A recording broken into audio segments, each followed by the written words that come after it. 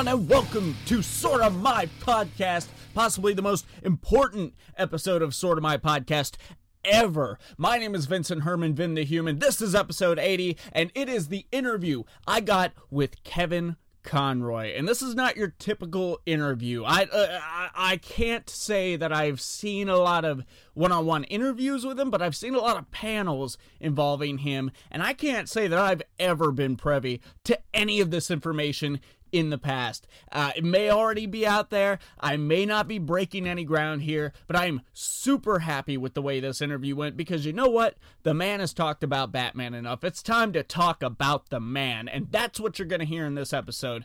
Guys, I lost it after this interview. I kept my composure. I walked away, and I said thank you. I walked away, and I did the whole thing. I got so far before I started talking to myself. It's insane. Like, I lost it. I was looking around for my friends, and I held on to the paper, the notebook that I had all of my notes and questions written on. And I didn't realize I was still holding this until shortly after meeting up with Alpha Spectre James Odell and Mark Webb. It was just such a great experience to meet someone so important to me. It's great. You're gonna hear it right now. Let's turn it over to myself and the man, the Batman, Kevin Conroy. Hey guys, I am standing here today with a voice actor of a small indie vigilante project from the 90s. You guys might know him, Kevin Conroy. He and I go way back, 1978, How to Pick Up Girls. You know how it is. Oh my God, where did you dig that up? First, I just want to talk to you a little bit about your secret origins. I want to know how you got into acting, what led you down this path, and eventually got you into voice acting off of your television appearances. Wow. Well, I actually got into acting in public school. As a kid, I went through Catholic schools, and then we moved, and the town we moved to didn't have Catholic schools, so I went into the public school system, and I had a really hard time adjusting. And this was in 6th or 7th grade. And there was a wonderful woman who was the English teacher who ran the school drama program. This is in junior high school. And she invited me to audition for the play. And I was a real misfit. I did not fit in. I was having a real problem adjusting from the discipline of Catholic school to the free form of public school. I just didn't know how to handle it. And I found such a safe harbor in the plays, in the theater, which I'd never been to as a kid. I just discovered it through this wonderful English teacher. And that was really my saving grace. I mean, I was headed to sort of low-level classes because I was having such a hard time adjusting.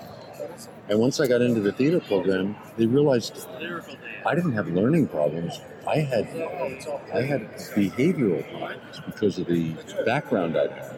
And it was through acting and theater and the excitement of discovering characters that I really blossomed. And I ended up getting advanced placement courses and graduating high school a year early and was like an A student. It was a really amazing example of how a teacher can save a kid. Yeah, pay attention to that one, kids. Yeah. For sure. And I ended up graduating high school early, a year old, got a scholarship to go to Juilliard, moved to New York when I was 17, and got my first apartment and have been supporting myself ever since as an actor. You actually had a lot of work there in the mid-'80s, for sure. I noted here you really seemed to take off once you got Chase Kendall for Search for Tomorrow. Yeah, it was my first television role. Yeah. What was it like working on a soap opera that had been on since the 50s? I know. It's the oldest soap. Yeah. Well, it was pretty crazy, actually. The first soap I did was Another World. Okay. And that was shot out in the Brooklyn studios.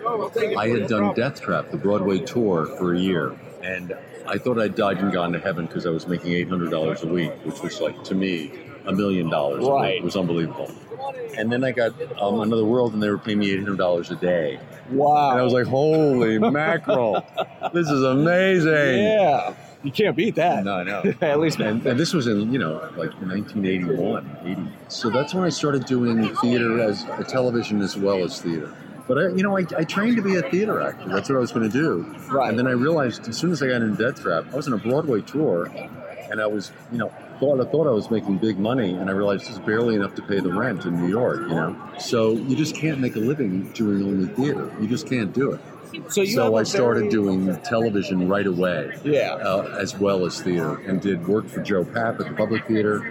I did Broadway, the first Richard Greenberg play on Broadway, Eastern Standard with Patricia Clarkson, and we did with Donald Sutherland. I did Lolita on Broadway. So yeah, I've had a lot of experiences. Worked with Jack O'Brien at the Old Globe in San Diego, and Joseph Papp in the Public Theater in New York. I did a production of Midsummer Night's Dream with William Hurt at the Public, and a production of Hamlet for Joe. So I've done a lot of theater, and I happened to be in LA doing a pilot for a show, and they were auditioning for this new animated series over at Warner Brothers. I didn't even know Batman had never been an animated show. It was the first animated character I ever auditioned for. 27 years later, I'm still doing it. You got one Batman role, hard right into all Batman. Isn't that crazy? It is fascinating. But like I said to you yesterday when I met you, when you're that good at it, Well, it was kind of a hand and glove thing. It was just the right actor for the right role. I just fit into that character. So was it just a normal casting process, or Yes. was there some sort of story behind it? Completely normal. Well, actually, I found out that the reason Andrea Romano brought me in, the reason she even knew I existed, because they'd seen over 500 people. They were trying to find the right voice for Batman, and they just couldn't find it. Because, they always know what they want when they hear it, but they never know what to tell you, because they don't know what they want until they hear it. But when they hear it, they go, that's it, that's the sound. But they don't know it, because everyone goes in and says, what are you looking for? They never can tell you what they're looking for, because they can't verbalize what they're looking for. It always happens with auditions. So the reason I was brought in was because a wonderful guy named Anthony Berneo, who was a casting director in New York, specialized in theater, he knew my work. I didn't even know him, but he was a fan of my theater work. And because I did a lot of off-Broadway. And Anthony recommended me to Andrea. I didn't know this at the time. I thought I was just called in out of the blue. And I went in and did a cold reading. Wow. And it was just improvising on the spot. And they hired me on the spot. Oh, they didn't even have sides for you or anything? No. Wow. I just went in and did a cold reading. Wow. So you kind of created your Batman right there on the spot. In the booth. Fascinating. It actually, you mentioned Midsummer's Night's Dream, which was also a television movie you did. Yeah, they recorded it. Yeah. What was your part in that again? I was Lysander, one of the lovers. Now, was this Christine Baranski was Helena. Deborah Rush was Hermia, and Bill Hurt was Oberon. And a new little actor that no one had ever heard of before named Emmanuel Lewis was the Sprite. Was the Sprite. So we're getting a little bit of his secret origins here, too. Exactly. Yeah, a little bonus. So is that, Lysandra, was that a part you had played in the Broadway or off-Broadway? Oh. I did it off-Broadway for John Houseman in the acting company. We did a production off-Broadway of Midsummer. Yeah. And in that one I actually did... No, and actually, that one I did Oberon. Okay. It was Oberon in that production. Okay. I've done a lot of Shakespeare. Is that a preference for you, or is that I love doing Shakespeare. Okay. It was just the first thing I did. It was the first thing I knew. Right. So it was sort of like comfort food for me. But I haven't done it in 30 years. Do you ever think that you might go back to the theater, do anything like that? I would love to, but it's just hard to carve the time out for it. It takes a lot of time. Right. But I would love to. The last play I did was the last play that Arthur Miller did in New York before he died, called The Last Yankee, and I played the lead in it for Arthur off-Broadway, and I had a wonderful time. Now, I mean, obviously Batman keeps you pretty busy, and they're always coming up with new stories to tell. You've got, Justice League versus the Fatal Five coming up. It's coming up next week. Yeah, I'm so excited, and I have the DC Universe app, so I will be one of the viewing audience for sure. But is there anything Marvel that's ever interested you, or have they ever approached you for anything? Never once. But Wolverine would be a great character to play. I could absolutely hear you doing Wolverine. I could do Wolverine. That would be fantastic. I hope someone from Marvel's listening. Yeah. But yeah, that last thing I want to ask you is, Kevin, what gets you out of bed in the morning? Like, outside of Batman, coming to these conventions, like, what keeps Kevin Conroy occupied in his personal life? I'm a painter. You're a painter. I work with oil paint. It's my passion and my hobby. I also love to work with my hands. I love woodworking. I've restored a number of old houses.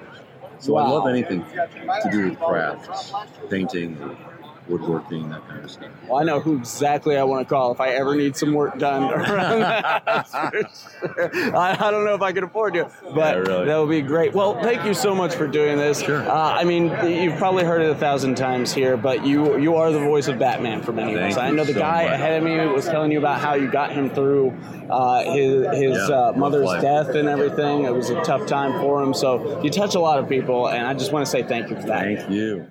See what I tell you. Such a good interview. Such a great man. Just so easy to talk to him, too. Like, I don't know how I kept my composure doing that whole thing. Somehow I did.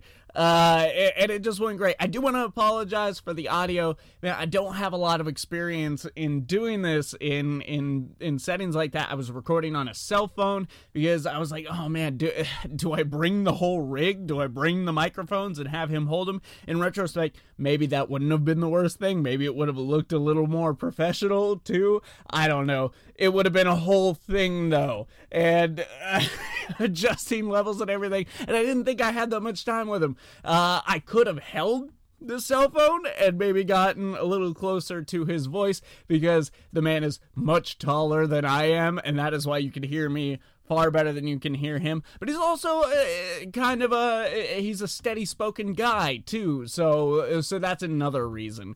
And you know, he wasn't doing voiceover work here. He wasn't trying to put it on for us. But anyways, those are my bevy of excuses as to why the audio was not great.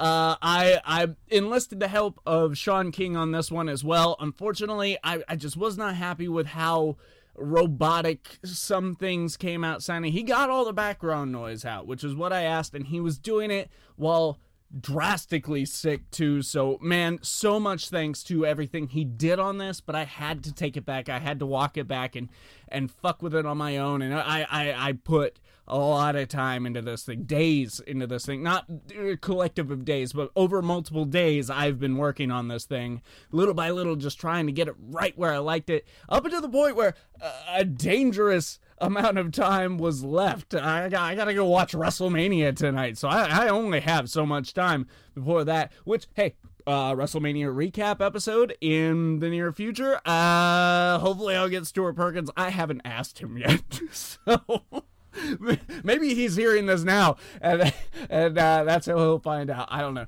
But wow, so great doing this interview. I really hope you guys heard it clearly. I really hope you guys enjoyed it. I just love this man's work as Batman. I found out a lot about his past work just studying for this interview. It was really great. And that guy I was talking about at the very end there, who was telling him about the tragedy that had befallen him, I actually, after asking Kevin the day before for the interview, ran into him on the way back because Odell and I were babbling back and forth about it. I was like, oh my God, we're going to interview Kevin Conroy, and this guy overheard him, and I hope he listens to this interview. I passed him a card. I don't know if he ended up subscribing or what, but I hope he hears this interview. Man, if you're listening, comment down below. Tell me what this was about. And everyone else, comment below. Tell me what you thought about this interview, about the man himself. What did you learn about this man, Kevin Conroy, in this interview? And here comes the part, everyone's favorite part. Everyone knows it. Everyone loves it. Like this episode if you liked it. Subscribe if you loved it. You're checking this out somewhere while here. Why not like, comment your thoughts? Again, like I said before, share this episode, please. If any of our episodes are shareable, it is this one. Share this episode. Hit that bell on YouTube if you want to know when the newest episodes are up. Like our Nerd News page, Sorta My Comics on Facebook, and follow Sorta My Podcast on Instagram. Check out Subject to Change Entertainment on Facebook and Twitter, and all of our personal social media is down in the description below. Guys, my name is Vincent Herman, Vin the Human. Cue that vengeance, cue that night, cue that outro music.